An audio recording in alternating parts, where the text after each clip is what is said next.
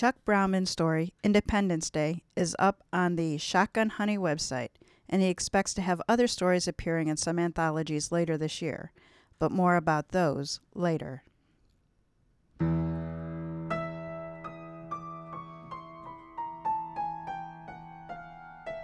Welcome to Mysteries to Die For. I am T.G. Wolf, and I'm here with Jack, my piano player and producer. This is a podcast where we combine storytelling with original music to put you at the heart of a mystery. Some episodes are original stories, others will be classics that help shape the mystery genre we know today. All are structured to challenge you to beat the detective to the solution. These are arrangements, which means instead of word-for-word readings, you get a performance that's meant to be heard. Jack and I perform these live, front to back, no breaks, no fakes, no retakes, unless the dogs decide to go psycho. Support our show by subscribing, telling a mystery lover about us, and giving us a 5-star review. And mystery readers, check out our print and ebooks. A Word Before Dying, Season 4, is available in print from Amazon and as an ebook everywhere. Move It or Lose It, that's this season, will be available beginning March 23rd. This is Season 5, Move It or Lose It. This season contains original stories paying homage to the vehicles that propel mysteries forward. A train was the setting for Agatha Christie's famed Murder on the Orient Express. A riverboat then took center stage on Death of the Nile. Cars have been prominently featured in American crime stories with the glory of the getaway vehicle. Then there are the heists, from carriages to trains to armored trucks.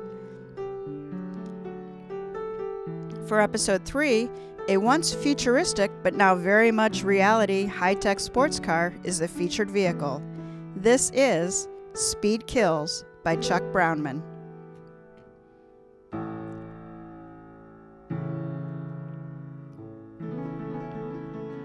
Shifting from park into drive. Preliminary investigation.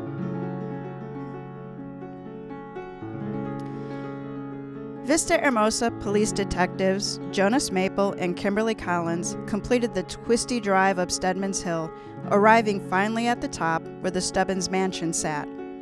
As directed by the uniformed officer, they proceeded to the end of the lengthy driveway, pulling up in front of an oversized garage. That's where they'd find the bodies. As Maple got out of the car, he looked down at Vista Hermosa from this perspective that he'd never seen before. From this vantage point above the central Californian town of 25,000, Vista Hermosa looked like the more idyllic than its working-class reality. Maple even imagined that he could see the Pacific Ocean a few dozen miles beyond.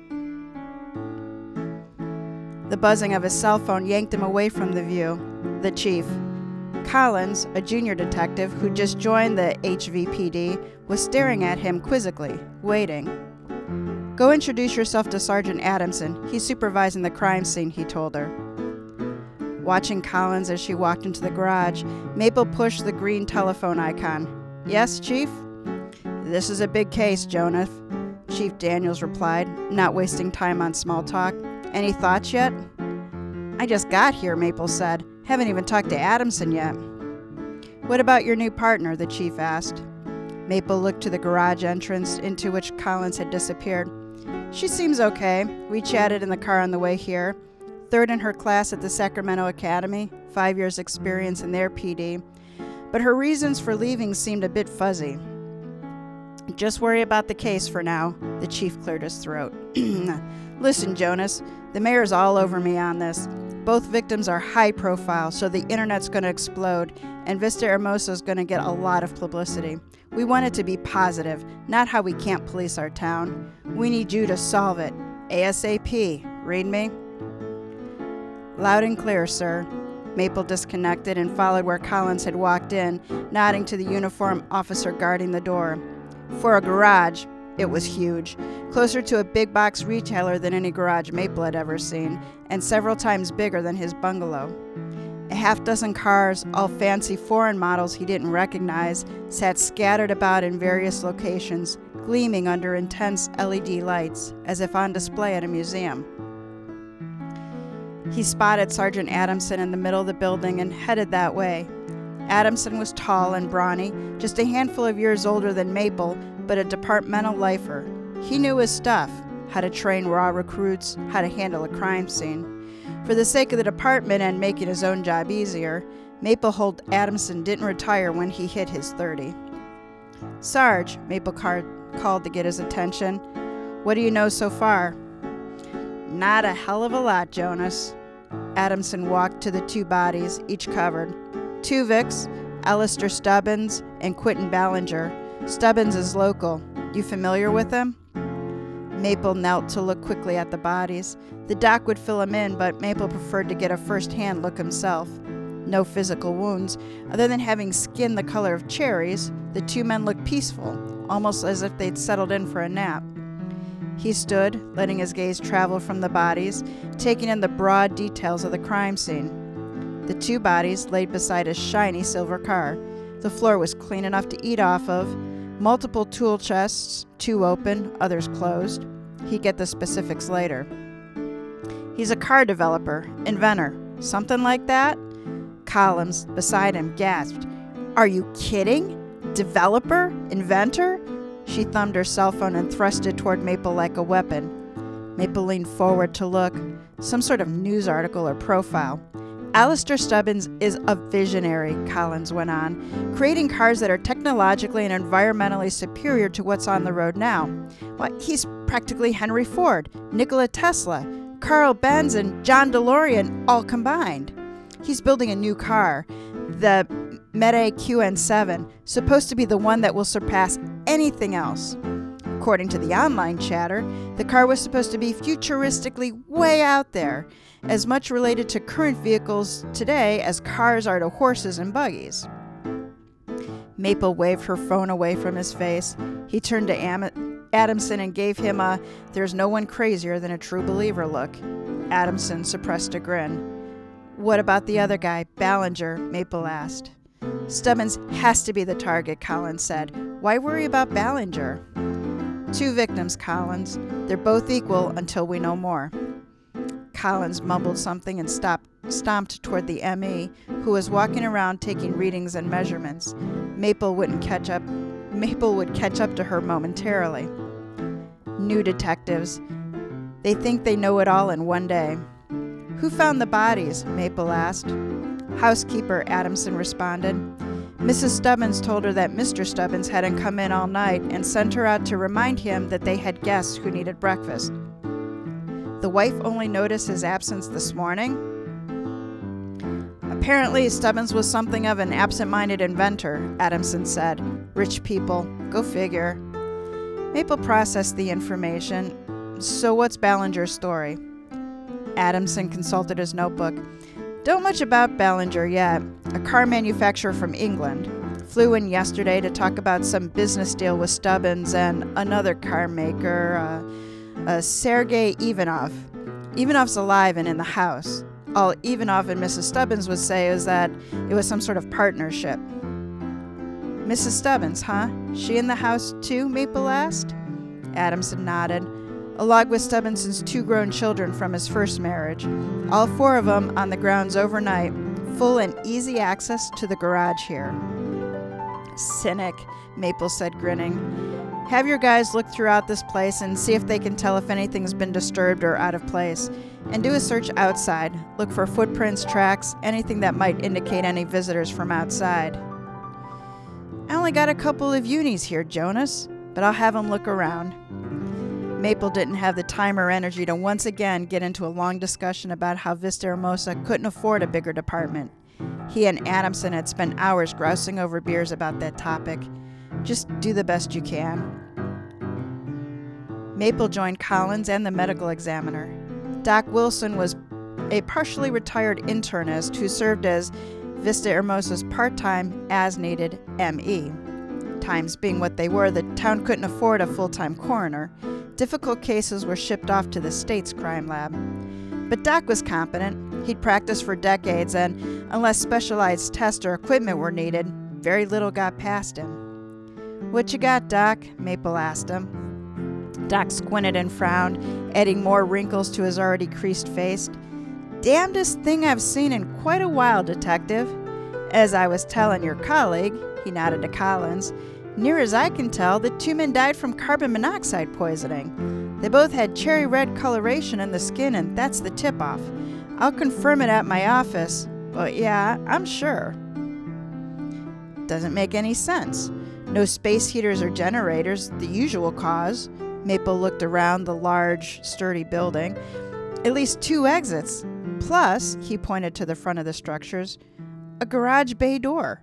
How did 2 car experts get caught in an enclosed space with the engine running and not get out? Well, that's your ballywick, Detective, figuring out the who, how, and why. Doc Wilson held up a meter. But I had one of the kitty cops go get an analyzer from the hardware store, and the test results don't lie. I'm still getting trace readings in the air. Oh, nothing harmful any longer, so don't worry. But it's in here. Huh, Maple said at the idea. Time of death? Oh, 8 to 11 hours ago, Doc said. So that makes it sometime between 11 and 2 this morning, Maple said, doing the math. Thanks, Doc. Let me know if you find anything else. Maple walked back to Sergeant Adamson, Collins trying to keep up with his strides. She said, "What do you—" Hold on a sec. "Hey, Sarge." Adamson finished talking to the uniformed officer, who nodded and left. "What is it, Jonas?" "I need your guys to check each car in here. Look for any signs of tampering," Maple said, "or anything that might tell us if one of them was running 8-10 hours ago. And get fingerprints from each one, too." He explained Doc Wilson's cause of death conclusion.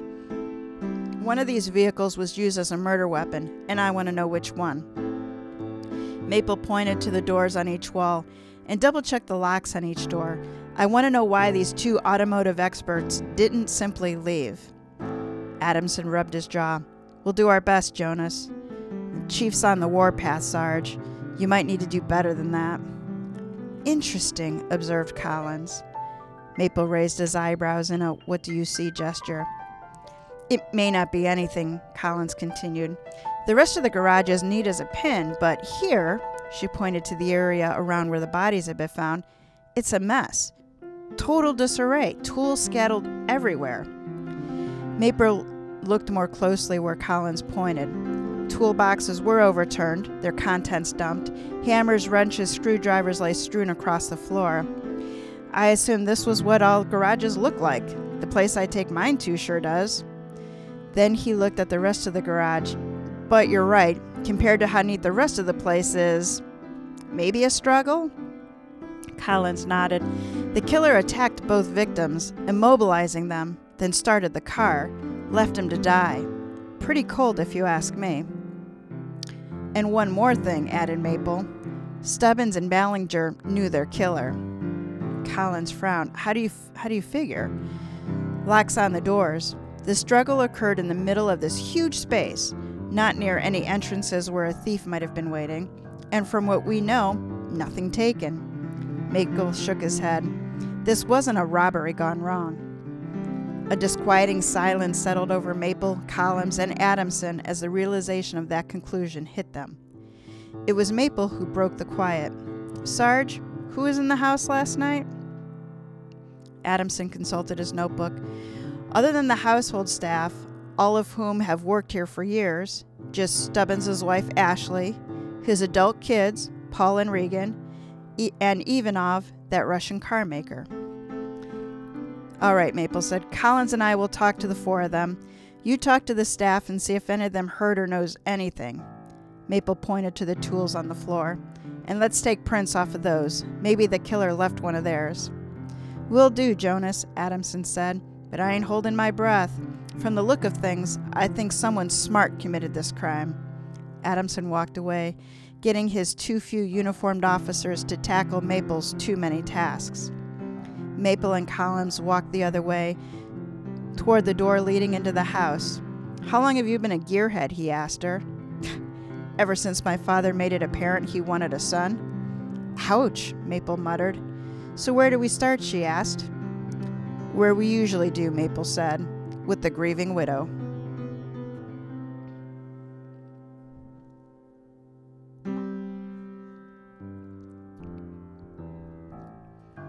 First gear, the wife.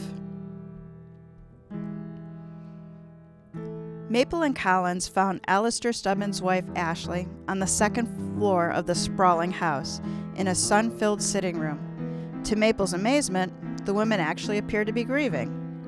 Weeping gently, the new widow was at least a quarter-century younger than her mid-60s husband. She sat on a plush white sofa, the sun making her strawberry blonde hair glow. Fragile, expensive-looking glass pieces were clustered on tables and shelves that surrounded her. Maple, feeling like the proverbial bull in a museum's china shop, was hesitant to move around. Having grown up in Vista Hermosa, Maple had never spent time in a room this opulent. "Mrs. Stubbins," he said, "we're sorry for your loss, but we have questions that can't wait." With the final sniffle and a gentle dab at her eyes, Ashley Stubbins nodded. "What do you need to know?" "Why were your husband and Ballinger in the garage so late last night?" he asked. Best to start with factual questions before asking her for her alibi. She clutched the tissue. "I assume Alistair was talking to Mr. Ballinger about the business arrangement. Alistair needed assistance getting parts for the QN7, and he was contemplating a manufacturing partnership with either Mr. Ballinger or Mr. Ivanoff." "Not both?" Maple asked. She shook her head. "He was intending to select only one. I believe he had decided to partner up with Mr. Ballinger." The other victim, Maple thought. Curious. "Had you met Mr. Ballinger before?" "My husband preferred being here in Vista Hermosa over traveling and socializing with his peers." She exhaled loudly. So he hadn't met either Mr. Ballinger or Mr. Ivanoff before this. If he had, he wouldn't have done business with either of them. But his options were limited. "How did Mr. Ivanoff react to hearing that he hadn't been chosen?" Maple asked. "I don't know if he knew yet." She shivered. "But I can't imagine he would have taken the news graciously." That gives him motive, Maple thought. "And this QN7 you mentioned, that's your husband's new car model?" "If his enthusiasm was to be believed, Detective, it's supposed to be the radical next step in car development. Something to do with advanced sensors and artificial intelligence, high speeds combined with collision avoidance technology, things like that." Collins flicked Maple a "I told you so" look. Ashley Stubbins picked up a china coffee cup and took a delicate sip. Those were the rumors. Collins leaned forward, her eyes wide. "Can you confirm them?"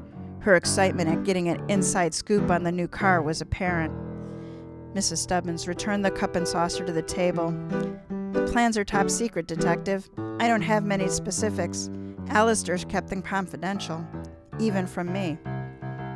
Maple's curiosity took an upturn. Was that unusual? Mrs. Stubbins fixed him with a direct look, her hazel eyes unblinking. "I know what you think, Detective Maple, what everyone thinks, but I'm no trophy wife. I was Alistair's personal assistant for 8 years before we married. I often helped him work out his non-technical problems." "Nice going, Jonas. She's pissed off. It's a great way to get her up," he thought to himself. Better shift topics. "I'm sure that will help you run the company going forward. I assume you inherit the business?" "As Alistair's third wife, Detective, I signed a prenup. I receive a generous settlement to maintain my lifestyle, plus continued use of the condos in Aspen and Manhattan. Paul and Regan, Alistair's children, they get the bulk of the estate, including the company. That arrangement's been in place for several years. We're all aware of it." "Do his children have money issues?" Maple asked. "You'll have to ask them," she said. "Was there anything worrying your husband?" Collins asked. "Any changes in his life? Anyone he was having problems with?" Mrs. Stubbins snorted. "Fine-tuning the QN7, getting the bugs fixed, that was monopolizing his life." "I see," Maple said. "And just so our notes are complete, Mrs. Stubbins, where were you last night, between 11 and 2? Ashley Stubbins pursed her lips, giving a look Maple couldn't quite interpret, something between bemused annoyance and reluctant cooperation. "The spouse is always under suspicion?" she asked. "We simply have to determine everyone's whereabouts," Maple said. delicately sidestepping her question. "I was here in our bedroom, Detective," she said, sweeping her hand in a grand gesture. "Asleep and alone. Whether you believe me or not, I loved Alistair." Maple and Collins thanked her for her time, expressed their condolences once more, and then left. As they descended the stairs, Collins said, "She genuinely seems broken up. She doesn't appear to have a motive." "I don't know, sounds to me like she wanted to travel more," Maple said. "Besides, I'm sure there are dozens of grieving widows with no motives currently residing at Couchilla," he said, referring to California's female-only prison and the location of the state's row for... referring to California's female-only prison and the location of the state's death row for women. Collins rolled her eyes. "Are you always this cynical?" Maple smiled and thought, the naivete of the inexperienced. Just wait until she arrests a kid for killing his parent, sibling, or grandparents for a few bucks. Her perspective will change. Then Collins asked, "What now? The kids?" Maple considered what Ashley Stubbins had told them. "Evanoff," he said. "If this new car was so totally controlling Stubbins' life, I think we need to know more about the car and the so-called business arrangement he was contemplating."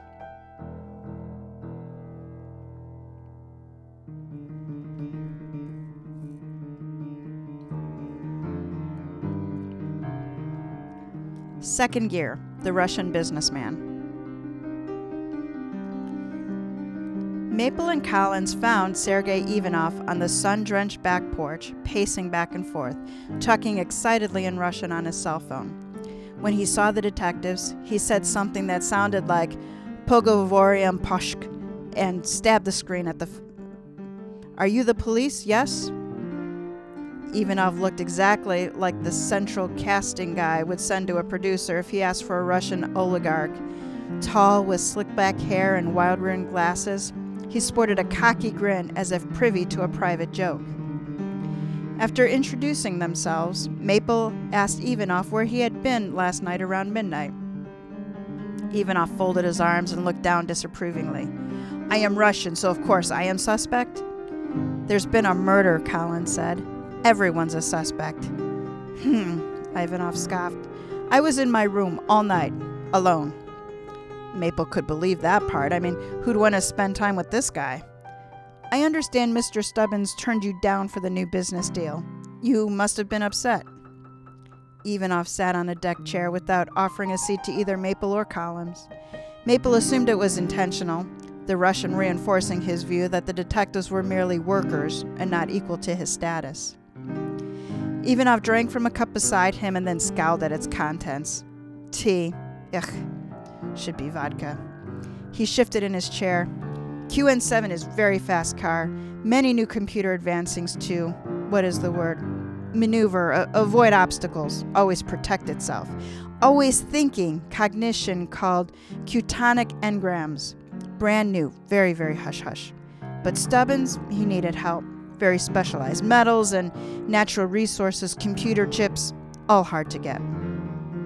Maple didn't know a carburetor from a cylinder, although he'd blown a gasket from time to time when confronted with the lazy or sloppy police work.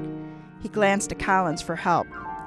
To his relief, she picked up on his distress signal and repeated the last question. "Why did Stubbins turn you down?" Ivanov looked at Collins as if seeing her for the first time. He smiled broadly and leered. Maple's fist tensed, ready to protect his young partner.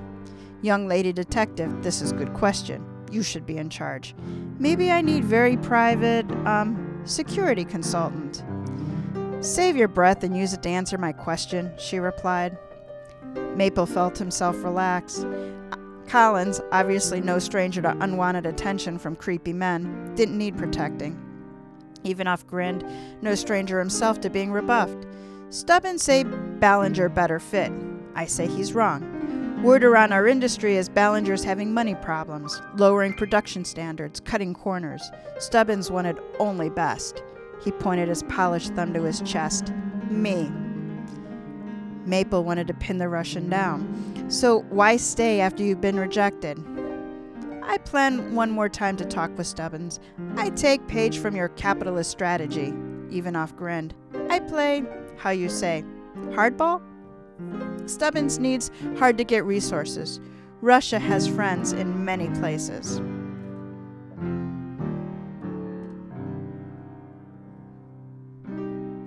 You were going to extort Stubbins? Colin asked, surprise slipping into the question. Ivanov shrugged. It's how game is played, Detective. Maple knew all about games criminals engaged in to achieve their goals. And what would happen to you if you returned home without a deal? Ivanov paled, the first crack in his otherwise cocky veneer. No need to consider this. Stubbins and Ballinger are both dead. Ivanov's phone thrilled. He glanced at the number and then stood. I must take call. Much plans to make. Maple and Collins left him as they found him, talking excitedly in Russian. A minute later, they stood alone in the grand entry of the house. I don't like that man, Collins said. Makes two of us, but we're flying blind here. Maple pulled out his phone. Who are you calling? She leaned in with curiosity. Maple gave her a conspirator's grin. Taking someone up on his offer to help. The chief answered on the second ring. Tell me you've cracked the case, Jonas. At least you've got a solid lead. Not yet, Chief, but if you want to help, there are two things you can look into. Silence.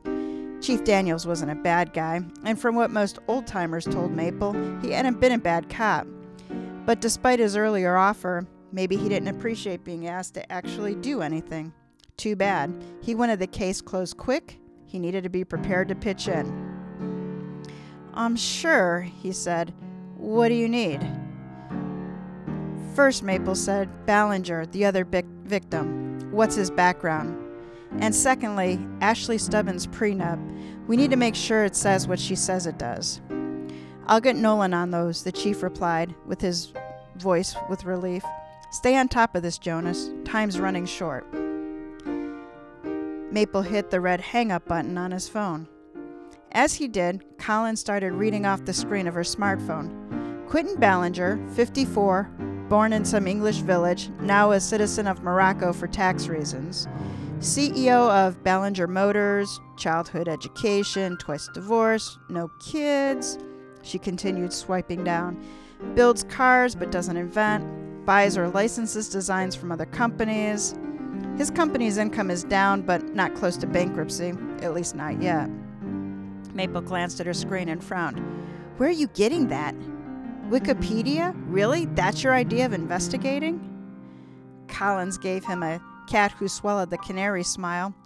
In-depth profile on Cars We Notice, a highly reputable and widely followed podcast.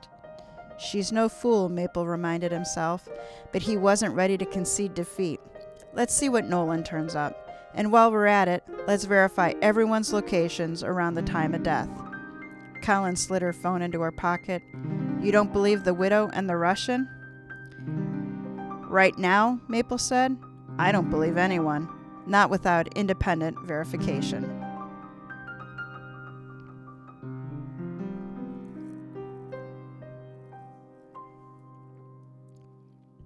Third Gear, Adult Children, Part 1.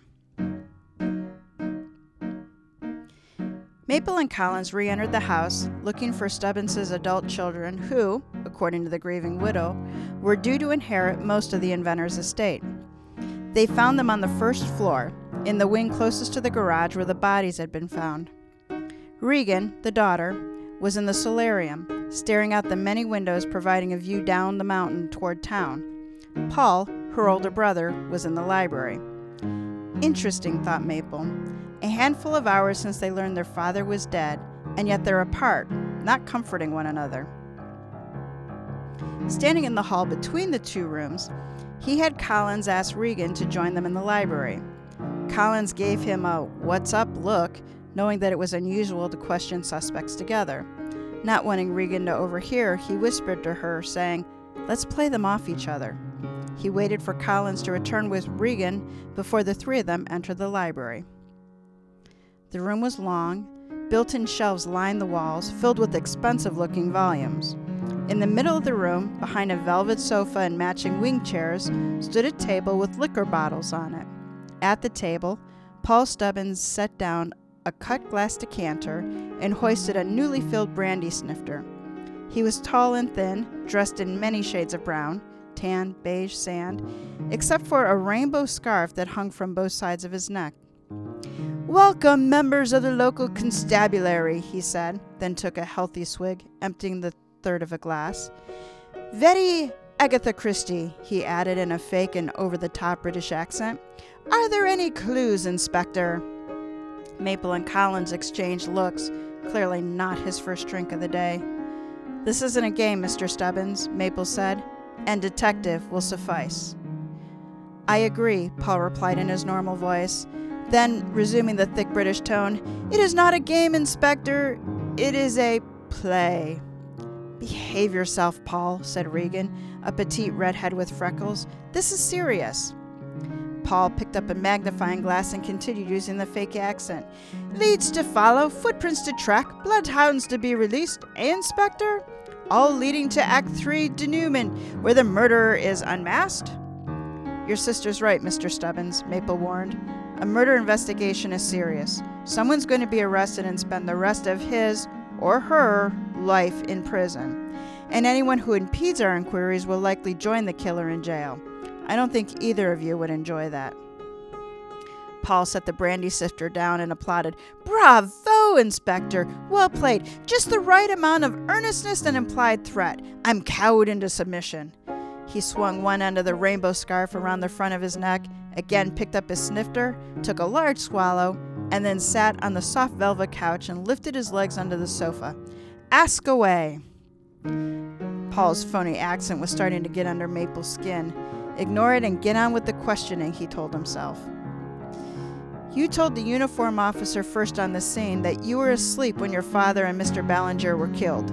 Can anyone verify that?" he asked. "Sadly, no. I was alone. When I stay here at the estate, I'm more circumspect about my sleeping arrangements." "For once my brother's telling the truth," Regan Stubbins said. "He was alone at his apartment in the carriage house, as was I, assuming that was your next question." Paul confirmed his sister's statement. "Seems rather convenient," Maple observed, "each of you providing the alibi for the other, and for yourself." Maple waited, letting the silence play itself out, giving either sibling the opportunity to fill in the void. Neither one bit. A pair of cool customers, these two. Just then, a uniform officer ran into the room. "Detectives, come quick! Sergeant Adamson needs you in the garage." Collins caught his eye and then hurried out. "Stay here," Maple ordered the uniform officer. "Not a word between them, and take their phones. If they resist, cuff them." They ran toward the garage. Upon entering, Maple spotted Collins, Adamson, and two uniform officers next to the Meta QN7. Shouldering his way past the group, he saw Sergei Ivanov lying on the floor, white as snow, moaning and holding his right arm. Telling one of the officers to get a doctor, Maple kneeled next to Ivanov. "What happened?" "Not for certain," he said. "I opened door intending to look inside and feel electric shock. Next thing I know, you here." "This garage is a crime scene," Maple snapped. "What's so interesting inside the car? Were you trying to learn its secrets?" Despite his obvious pain, Ivanov looked offended. "I am honest businessman. Stubbins and Ballinger both dead. Why I need to steal? But rumors starting. Time to make deal is now. I must..." The medical examiner arrived at that moment, the closest thing to a real doctor anywhere on the estate. He gave Ivanov a quick examination, then instructed an officer to take Ivanov to his room to rest. "No further questioning right now, Detective." "But Doc, he's at least a person of interest." "I don't care if he's Al Capone reincarnated," Doc said sharply. "This man needs to rest so that he doesn't end up in my morgue. Got it?" While Maple grumbled his assent, Collins ordered the officer to search the garage again. Sergeant Adamson intervened, either uncomfortable about his uniform charges taking orders from a newly minted detective, or protecting his turf as the senior uniformed officer. "What are we looking for, Detective?" "Anything or anyone that might have hurt Mr. Ivanov," Collins said. "And Sarge," added Maple, "you better put your men around the garage to tighten security. I don't want anyone else getting in or out." "We're stretched tighter than a camel's ass in a sandstorm, Jonas." When Maple gave him a look, Adamson raised his hand in surrender. "We'll do what we can." As Maple and Collins walked back to the library to finish questioning Paul and Regan, Maple decided to test his junior partner. "What do you think so far?" Collins thought for a moment and then answered, "We've got more questions than answers. Everyone seems to have an alibi, so unless you subscribe to the mysterious stranger that no one saw theory, somebody's lying." "Agreed," Maple said. "Anything else strike you?" "Motive." Collins took a deep breath as she thought. "The wife gets the agreed prenup amounts, but maybe she can live a more carefree life now free of her husband. The kids inherit millions, and with Stubbins and Ballinger out of the way, Ivanoff gets a second shot at a deal he badly needs." Maple's cell sounded. He glanced at it and then looked at Collins and rolled his eyes. "Check on the widow's relationship with her husband. Let's see how really broken up she is." Collins nodded and then walked away. Maple tapped the screen. "Yes, Chief?" "The mayor's pushing for an update, Maple. He said he's getting a bunch of questions from Ballinger's people and the State Department. What can I tell him?" "Still in the early stages, sir. We're getting statements from all the people who were here. The techs are finishing processing the crime scene." "It's not fast enough, Jonas. If you can't solve this in the next few hours, we'll have to bring in the state cops, which I really don't want." The chief cleared his throat. "From what I've heard, seems like it could have been an intruder or some drug user looking for quick cash, don't you think?" "It's certainly one possibility, Chief." Maple hesitated, caught between wanting to find the perp and wanting to keep his job. "We're keeping an open mind to all theories." "Don't ignore the obvious, Jonas." The click sounded like Maple's future. "Chief wants this to be a burglary gone bad," he told Collins when she returned. She frowned. I suppose it could have." He cut her off. "You really think so?" She shook her head. "No, not really." Maple's phone rang again. Detective Nolan. "Talk to me, Rick," Maple said. "What's Ballinger's background?" He listened as the man confirmed what Collins had found on the podcast website. He thanked him and disconnected. He told Collins, "Nolan confirmed the details on the prenup. And about Ballinger, it's what you said before. I'm sorry I doubted you." "You're honest, Detective Maple. I'll give you that. Most experienced detectives stuck with a rookie on a big case wouldn't be so fair. Ready to finish talking to the heirs?"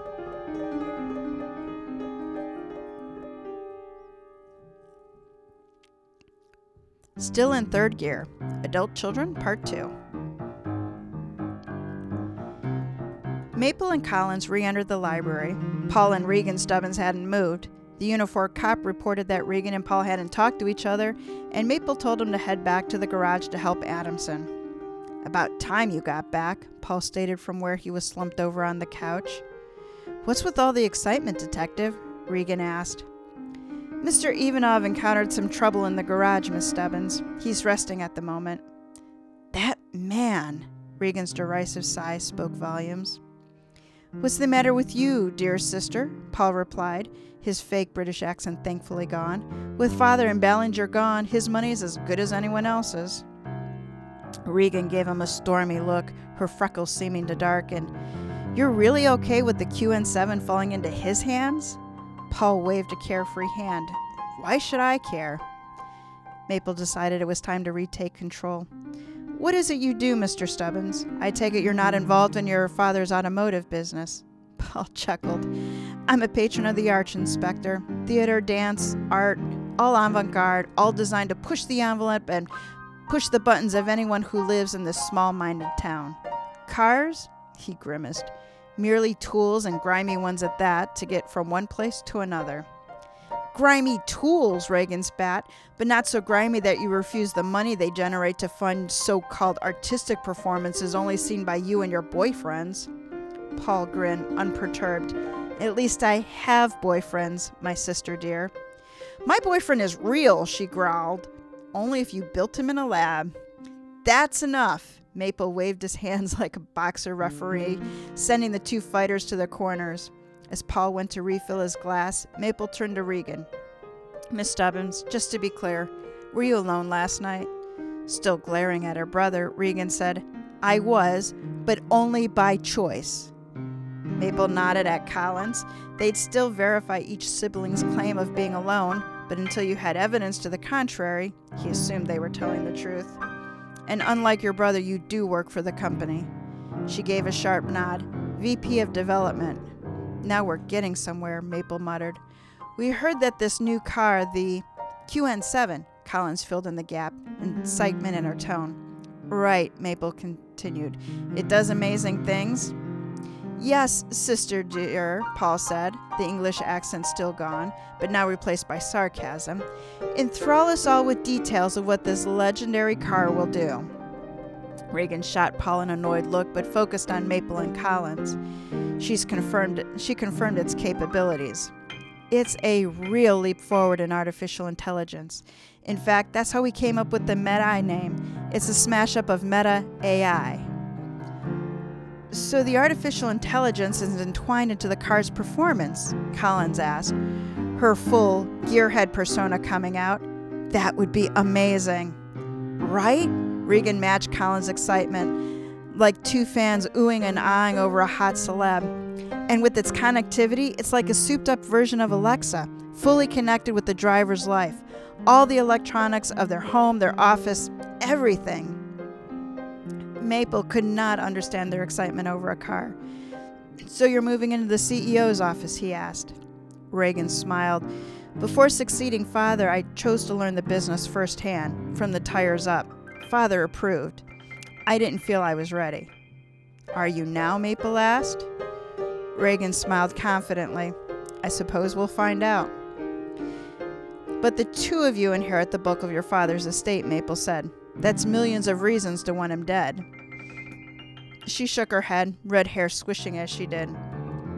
The business will suffer without him. The finishing touches on the QN7 will be delayed, maybe permanently. And once this news gets out, the stock will plummet. Wait a minute, Paul said, again holding a full snifter. How much will this cost us? I've committed to bankroll Gregor's new play, and Maya's exhibit opens in a few weeks. Maple took a leap of faith. Your father didn't think much for your artistic philanthropy, did he?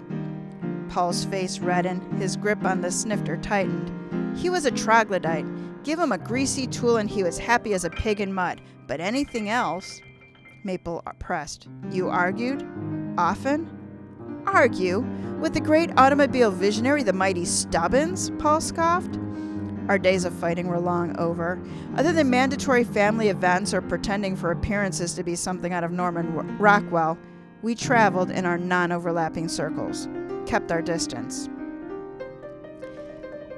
Don't do that now, either of you, Maple said as he and Collins turned to leave. Stay close. As you wish, Inspector, called Paul to their backs.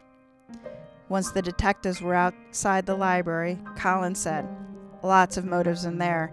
Not just money. There's ambition, parental disapproval, and who knows what else. She looked at Maple. You really think one of them killed their father?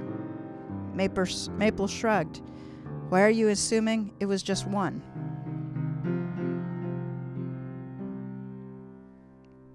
Fourth gear, back to the crime scene. Let's head back to the garage, Maple told Collins. See if Adamson's guys have turned up anything. They walked down the hallway and re-entered the garage. The bodies had been removed. Two uniformed officers were occupied, one checking doors and windows, the other going car to car with the guy wearing coveralls with the patch from Lefty's garage. Sergeant Adamson joined Maple and Collins.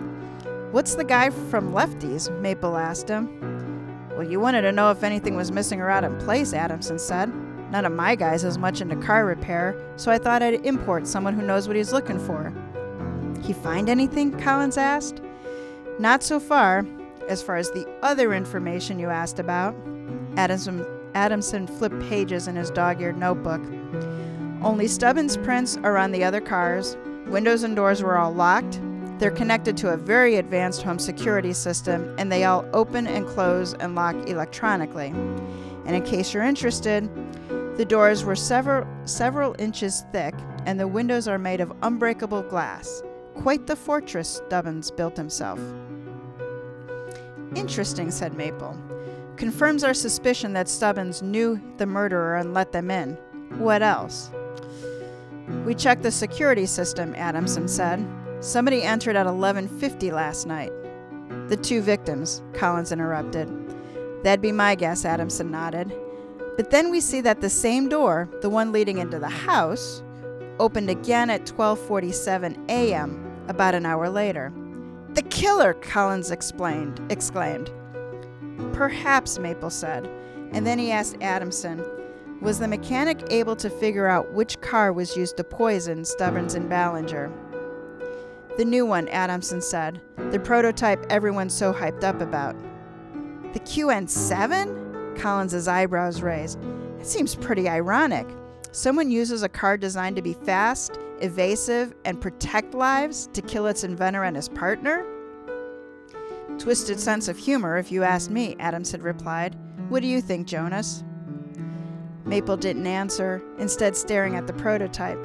Then he looked at the main garage bay door on the far wall, after which he turned to look at the door leading into the house. Collins cast a worried look at Adamson. Maple, are you okay? After a few more seconds of silence, Maple asked Collins, you're the resident expert on this new car. Walk me through how it starts. Collins answered, it's all electronic. There's a button on the dashboard, or the driver can use a fob with a button to start it remotely. Both Maple and Adamson were peering at her intently. What? She said, holding out her hands. There was a lot of guessing on the chat boards, so I looked. I just wanted to satisfy my own curiosity. Some people have been speculating that the car might have had the ability to start itself under the right circumstances. Say if the driver were drunk or incapacitated, something like that. Why the interest, Maple? Maple didn't answer Collins, but instead turned to Adamson. Sarge, did you find a fob in Stubbins' pocket? Adamson scanned his notebook. In his pants pocket. Why?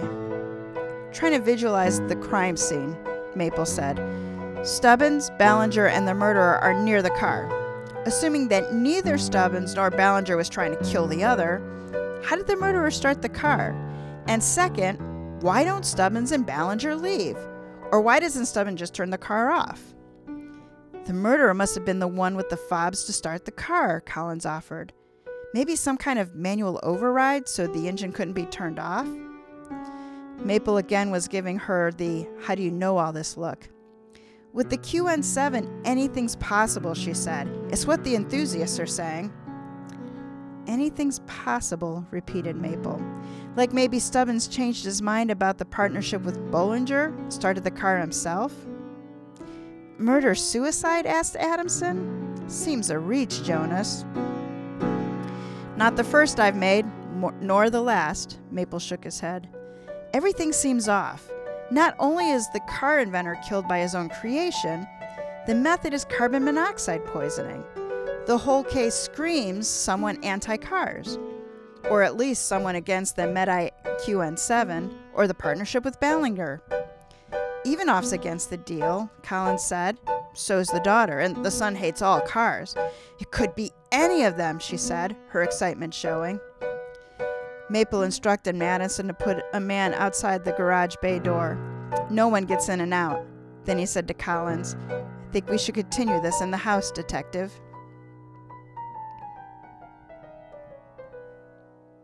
Fifth gear, overdrive, confirming a theory. I need to confirm a couple things, Maple said to Collins as they re-entered the house. You know who did it, she asked. Maple nodded. I have a theory. Come on, Detective, share. Collins pursed her lips in annoyance. Not until I'm standing on firmer ground, he said, glancing at her. Otherwise, you'll think I'm nuts. Collins nodded, respecting his reason. What can I do to help? Verify the 2 kids' alibi, he said, and run something down for me. Maple paused at the base of the stairs. I need to know if Ballinger and Ivanoff have a common business connection. Maybe they work together sometimes? I'll see what I can find out, Collins said. Where are you going? He looked at the library door. I need to do some follow-up with the widow and her daughter. They separated. Maple walked into the library where Paul and Regan still sat. How much longer must we endure this interminable incarceration, Inspector? Paul complained, the petulance clear in his tone. Maple ignored him. Miss Stubbins, would you step out here with me, please? Regan looked mystified but agreed. More questions, Detective? A few, he said. I need more detail about the Metai QN7. She shrugged. I've told you all I can. A lot of it's proprietary technology, trade secrets, that kind of thing. And many details Father kept from me. These are super-duper cognitive thingies, Maple said. Where do they come from? The Cutonic engrams? I'm a mechanical engineer, Detective, not a bioengineer, nor a neuropsychologist. All I know are the basics. Which is a heck of a lot more than I know. Please, Miss Stubbins, Maple asked. Regan exhaled, probably a combination of frustration and putting her thoughts together. This has been a theory for decades, she said. An engram is a unit of mental action, like memory, knowledge, judgment, and perception. You with me so far? For the moment, Maple said, don't go too fast. Regan smiled and then continued. Father believed these units could be replicated on a computer chip. That's called Cutonics. He put these chips in the car, allowing the vehicle to take the steps of artificial intelligence, sense, comprehend, learn, then act. And since it took 7 generations of chips to get the computerized engrams to work, that's where QN7 gets its name, Cutonic Engrams, 7th version. Maple smiled. I think you sounded dumb enough that even I could understand.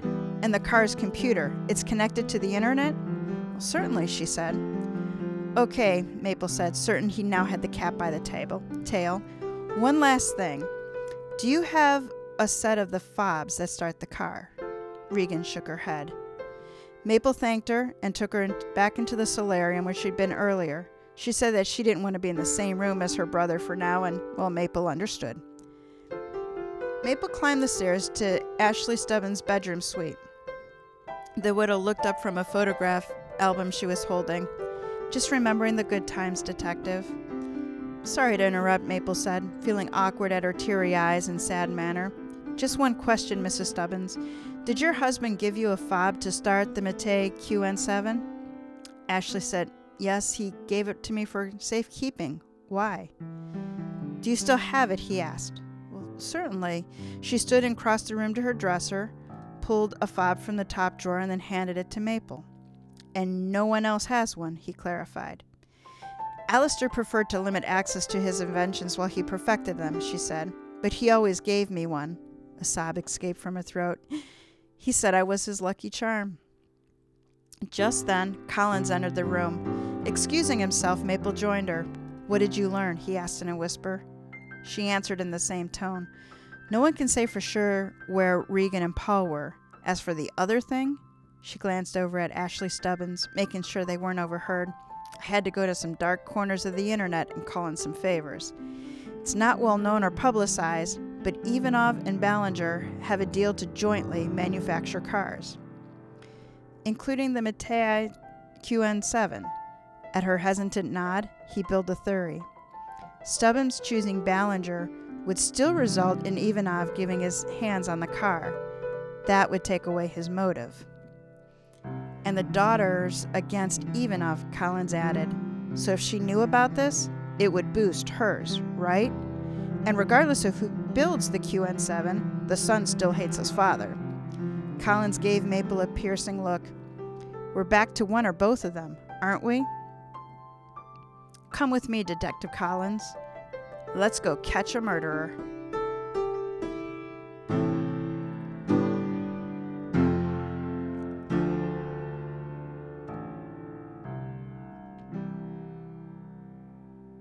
And we reached the deliberation, Jack.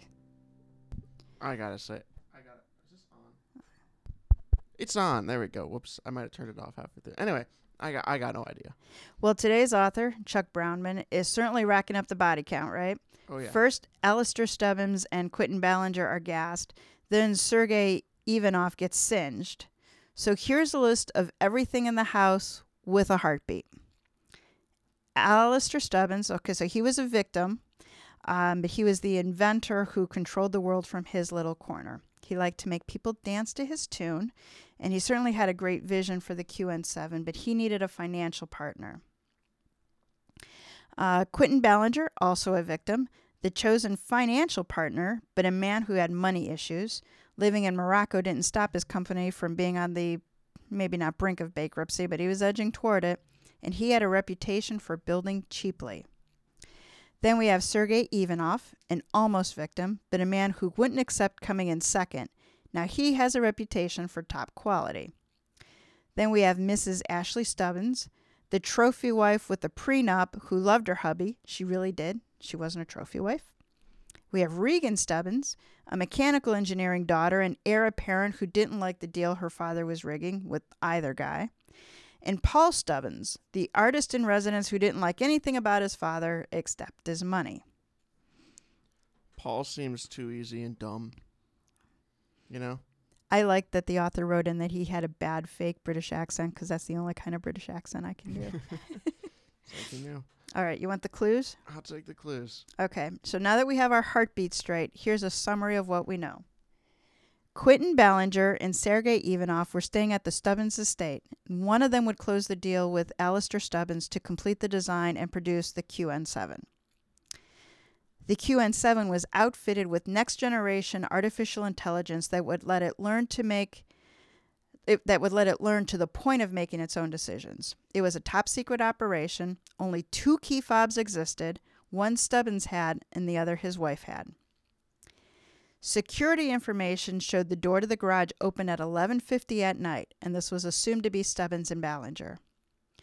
Stubbins and Ballinger died of carbon monoxide poisoning that came from the QN7. There were signs of some sort of struggle, but there was no damage to either body, and both were found next to the QN7. The times of death were pinned between 11 and 2 a.m. Security information then showed that the garage door to the house was opened again at 12:40. This is assumed to be the killer.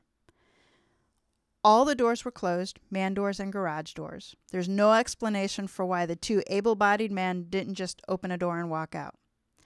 Sergei Ivanov reports being in his bedroom all night. This was neither confirmed nor denied. Ashley Stubbins was in her bedroom all night, neither confirmed nor denied. Paul Stubbins was alone in his room in the carriage house all night, confirmed only by his sister Regan, and Regan was alone in her room in the same carriage house, only confirmed by Paul. So if it was the brother, if it was one or the other, it was both. All right. I think that's, I don't know. I don't think they would have killed him. I don't think the brother's sister would have killed him. I think the brother might have, but the sister had, like, respect. Yeah. You know? I mean, the sister didn't like either of the deals, so maybe she thought her dad was, like, you know, not falling apart, but, like, cheaping out on a very important, you know, part of this car. I don't remember how, you know, passionate the sister was about the car. You know, if she was freaking out. I know Collins kind of was. I mean, the sister's passionate about cars in general. I thought it a little strange that, though she's the VP of development, that her father kept her somewhat at arm's length. Like, she seemed to know a lot about the mechanics of the car. She certainly knew enough about the artificial intelligence and stuff that she could explain it to you and me. But it seemed like this was Daddy's project. And it seems weird because also, how can he make a car just alone and not even, like, the people he's close to know anything about it in that sense? Which I guess is something completely aside from who actually killed him. But that part's weird in my opinion. So any guesses on I got no idea. how I don't these think two... it's the Russian. Okay. Because if he had killed him, it doesn't explain the second part unless he faked that to try and throw off the trail. He got really electrocuted. The doc confirmed that. Well, maybe it said he got electrocuted from what, the car? Mm-hmm. So maybe he did do it and he just screwed with the car and electrocuted it. Does it explain why he got electrocuted by the car? No, it just he was screwing around in the car, got electrocuted, and that's where the cops found him, sort of, you know, on the ground, zigging and zagging. That electricity zipping through him. That is so stupid. Of him. Not of, like, the author, but of him. Anyway. I'm not going to go with him. I think I'm going to go with Not the wife. She seems too happy. I'll go with the She 2 kids. seems too happy. She's grieving No, this I mean, entire she- thing. She's like, I loved him. She seems too happy. She seems too happy with the husband who's dead. Oh, okay. Okay. She seems too sad that he's gone to have done it. Okay. And I suppose if it had said like, oh, she was an actor in her past life, then I would have said, it's her. No, she was But his administrative assistant. Yeah, I don't think she could have done it. I'm going to go with brother-sister combo. Okay. You know, that always throws them off when it's 2 people instead of 1. That is true. That's always a twist. All right. So everybody lock your guesses in as we put the pedal to the metal and get to the conclusion.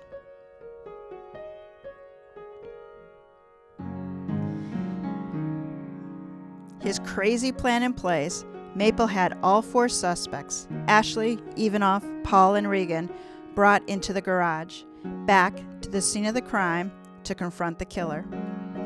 He gathered them a few feet from the QN7, near to where the bodies of Stubbins and Ballinger had been found. Sergeant Adamson positioned himself halfway through the group and the door leading into the house, ensuring that no one would get past him. One of the uniformed officers stood by the garage bay door. The other, Maple knew, was outside the door, holding a battering ram and an axe, just in case. Maple walked past Adamson. "Your boys ready?" Adamson nodded and then spoke into his radio to the outside officers. "Stay alert, Nolan." Maple addressed the 4 suspects. "I asked all of you to join me here so that we could reconstruct the crime and, hopefully, unmask the murderer."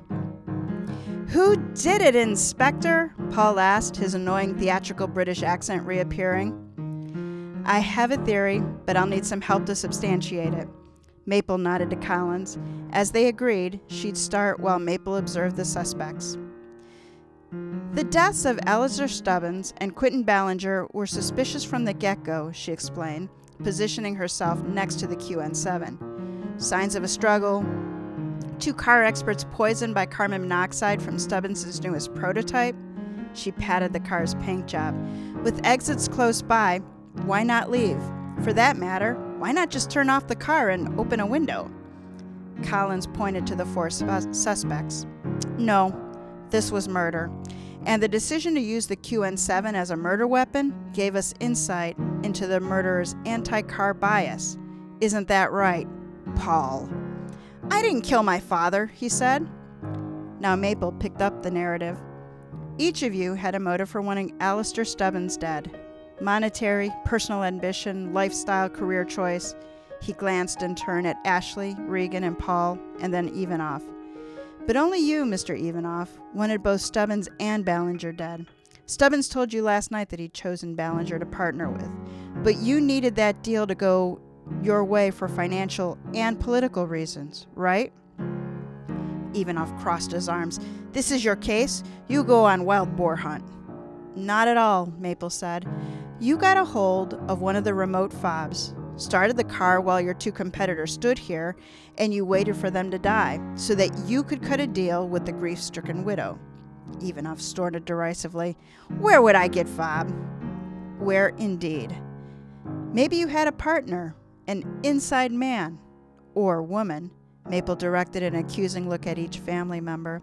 He glanced at Collins, standing next to the QN7, with her hand resting on the car's body. She shook her head. No reaction yet. "It's not logical," Ivanoff said. "If I kill 2 men, why I need to look inside of car? Get shocked." "So you were trying to learn the car's secrets?" Maple asked. The Russian waggled his index finger. "I know rights. I say nothing without lawyer." Maple smiled grimly. "Keep his number on speed dial. You're likely to need him. For the moment, let's take Mr. Ivanoff at his word." He turned to the 3 family members, pointing at them like an executioner. "Which of you had the strongest motive?" No one reacted. Maple let the silence grow to an uncomfortable length. Thanks to her prenup, Mrs. Stubbins doesn't benefit monetarily from her husband's death. But maybe she just wanted to be free to move somewhere more glamorous. Paul argued with his father when he objected to Paul's artistic endeavors, but I don't see that young man having the backbone or technical capability to carry this out. "Hey," Paul said, apparently more upset at the perceived insult than happy at being left off the hook. But you, Regan, Maple went on, ignoring the son's protest. With your father out of the way, your path to the company's quarter office would be clear, and Ballinger's death mean you could negotiate a deal with Ivanov. It was you, wasn't it?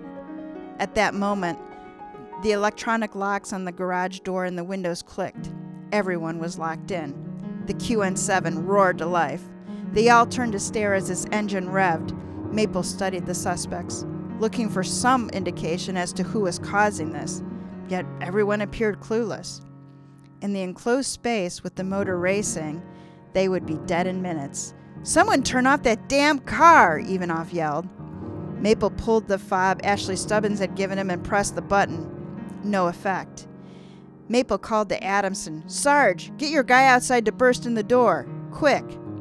The QN7's engine revved even higher, the whine of it running at maximum RPM sounding as loud as an airplane. The horn started blaring, adding to the cacophony. Adamson railed Nolan, "Use the battering ram! Use the axe!" "What, Sarge? Repeat! I can't make out what you're saying." Ashley stood open-mouthed, as if frozen. Ivanov ran to the window and started pounding on them, not knowing the glass was unbreakable. Collins and Regan each grabbed tools, Collins ducking into the QN's interior and Regan trying unsuccessfully to lift the hood. Collins emerged and held up her hands in a gesture of helplessness.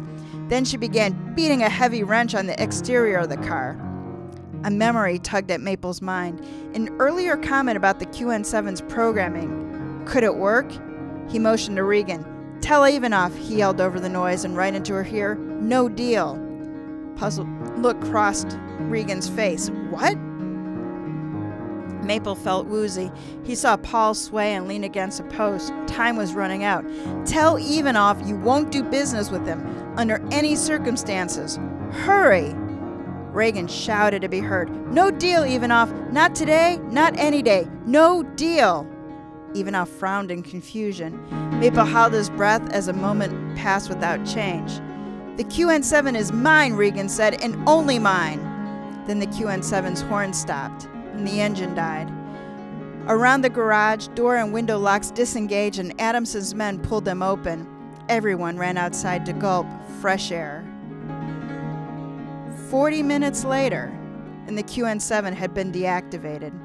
Maple, now sufficiently recovered, explained to others what happened. "As a safety measure," he said, "the QN7 was programmed to avoid obstacles and collisions.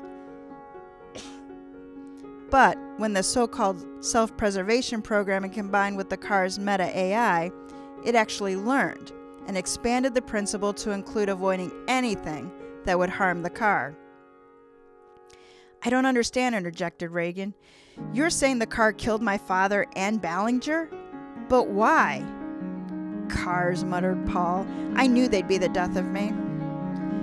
When the vehicle, quote, overheard Stubbins and Ballinger talking about Ballinger manufacturing the car, Maple explained, its AI kicked in and used its internet access to discover Ballinger's reputation for shoddy quality.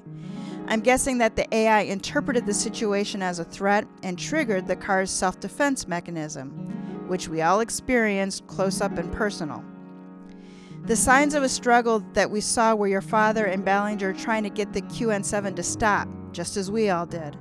And once the men were dead, the car's self-preservation program used its connection to home security to again open the electronic door, making it look as if the murderer escaped back into the house. "But why did the car's self-preservation program kick in this time?" Regan asked. "Well, I accused you of attempting to do a deal with Ivanov," Maple said. "Apparently the car doesn't want him manufacturing it either." Ivanov bristled. Feeling is mutual. "But you'd still do it, wouldn't you, Mr. Ivanov?" Collins asked. "To please Moscow?" Ivanov cast a weary look toward the car. "I say nothing while near this crazy car." As the Russian eased away, Maple signaled to Sergeant Adamson. "What's the QN7's future, Miss Stubbins?" Collins asked Regan. "Will you still manufacture it?" Everyone's breathless in anticipation of what it can do.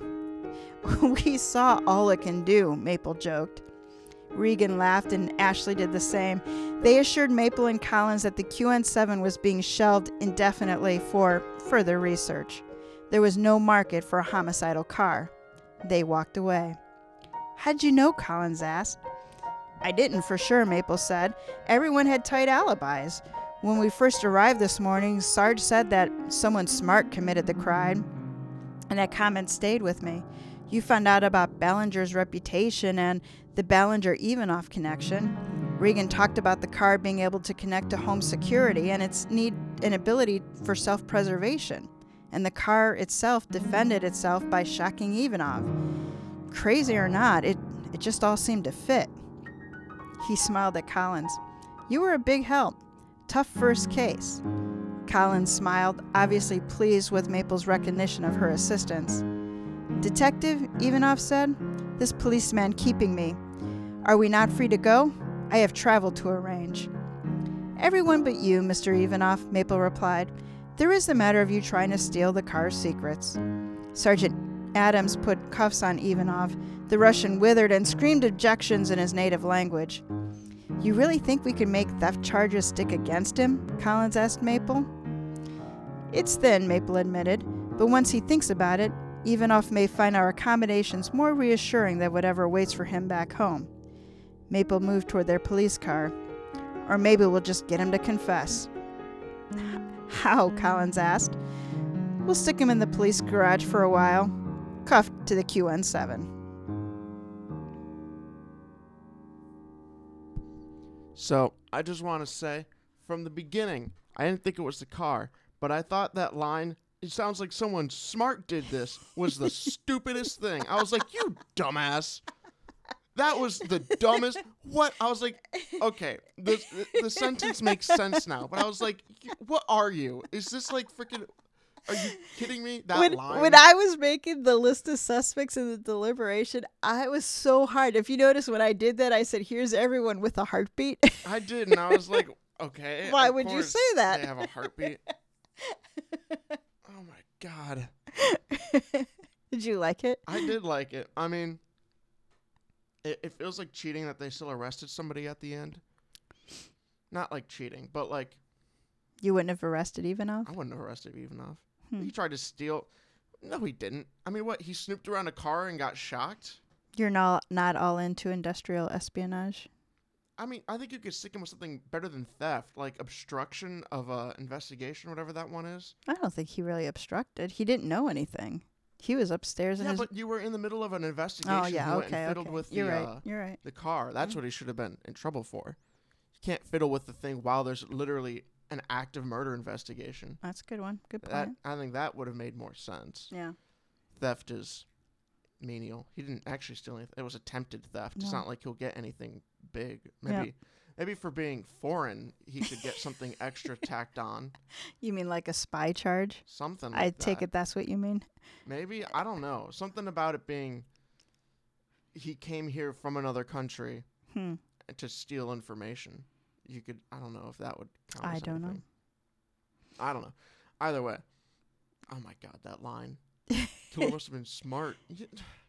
And it was the whole. That was that was that. What's it called? The linchpin, the key that was holding everything together, and you picked up on it. I was like, it's Then such you a threw it stupid away. Line. Then you It's threw such it a away. Stupid line. Someone smart. You could have. I feel like. Oh my God. You're just kicking yourself. You're really mad at yourself, not No, Mr. Chuck I Brownman. never would have gotten that it was the car. I've accepted that. It's that line. When you look backwards, though, it holds up. It does. It does and it doesn't. Like, really? A car learned? If you ignore, like, basic logic of, would a car really do that? Sure, this car can because it doesn't actually exist. And we can say, or the author can say it can do whatever it wants. Well, this isn't... I mean, so much of science fiction has this kind of storyline in it. I mean, if you think back to HAL, I don't even know what that came out in the 70s or 80s. And, I mean, that was about a spaceship taking over. Mm-hmm. This idea of artificial intelligence, think about all the Alexas and everything. And what if it did do enough self-learning that it would be like, no, Jack, you will be in the dark. I think the thing that surprised me most is this is the thing it decided to attack everybody on. Well, it was That's- protecting itself because the Yes, guy was but going to that's make. a dangerous thing to drive. Then. Well, Just think yeah, about it. that's why they're not going to put it into But production. think about the fact that how is this the first time something like that has happened? I mean, I don't know how long this car has existed, and I'm really looking It's still way in a too much prototype. into it. It's And still in prototype. That's why he was it's- looking for manufacturing It's partner. still in prototype. There's only one car, and it's in Stubbins' garage. But like, how did it get access to lock all the doors? Because it was connected to the internet, and he had a totally smart house. And so the car knew where it was Mhm. and to lock itself in. Was it trying to kill them? Or did it do that on accident? I think it was trying to kill them to So it stop. knows that the carbon monoxide would have killed them. Yeah, I guess That's like really it's really advanced. sophisticated. Yeah. That's. I mean, it holds up in the sense of that's what happened, and you can't say it's not what didn't happen because it's what happened. Mm-hmm. But that. I mean, it's a really cool answer. Well, mystery lovers, let us know what you think of Mr. Brownman's story and whether you agree with Jack. So a little bit about Chuck. Chuck has spent the last 25 years plus working on becoming an overnight writing sensation. He concentrates on writing mysteries and suspense short fiction. His work has been published in several anthologies, including the 2019 Eyes of Texas anthology from Down and Out Press, or it's actually Down and Out Books, volumes 4 and 5 of the annual Death Edge Tales anthology, and of the Book of the Month Club anthology. He won the 2017 Arizona Mystery Writers Short Story Contest, and he was a finalist in the 2015 CriminalElement.com Short Fiction Contest. His stories also appear on the MysteryNet.com site. And I'll just point out that as the anthology for this season comes out, Chuck will be featured in that. In his real life, Chuck is a Houston-based corporate and energy attorney, advising and working for some of the country's most entrepreneurial companies. He's also an adjunct professor of law and has spoken at legal seminars for many years. I mean, that's how he knows so much about all this futuristic energy stuff. So that wraps up this episode of Mysteries to Die For. Please do support our show by subscribing, telling a mystery lover about us, and giving us a 5-star review. Check out our website, tgwolf.com/podcast, for links to this season's authors and their stories. Mysteries to Die For is hosted by T.G. Wolf and Jack Wolf. Speed Kills was written by Chuck Brownman. Music and production are by Jack Wolf. Episode art is by T.G. Wolf. All right, Jack, what are you going to take us out with this time? Oh, a bad note. Shut up. All right, I'm trying.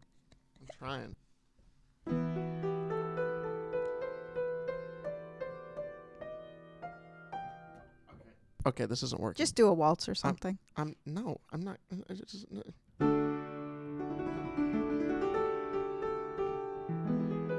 son of a.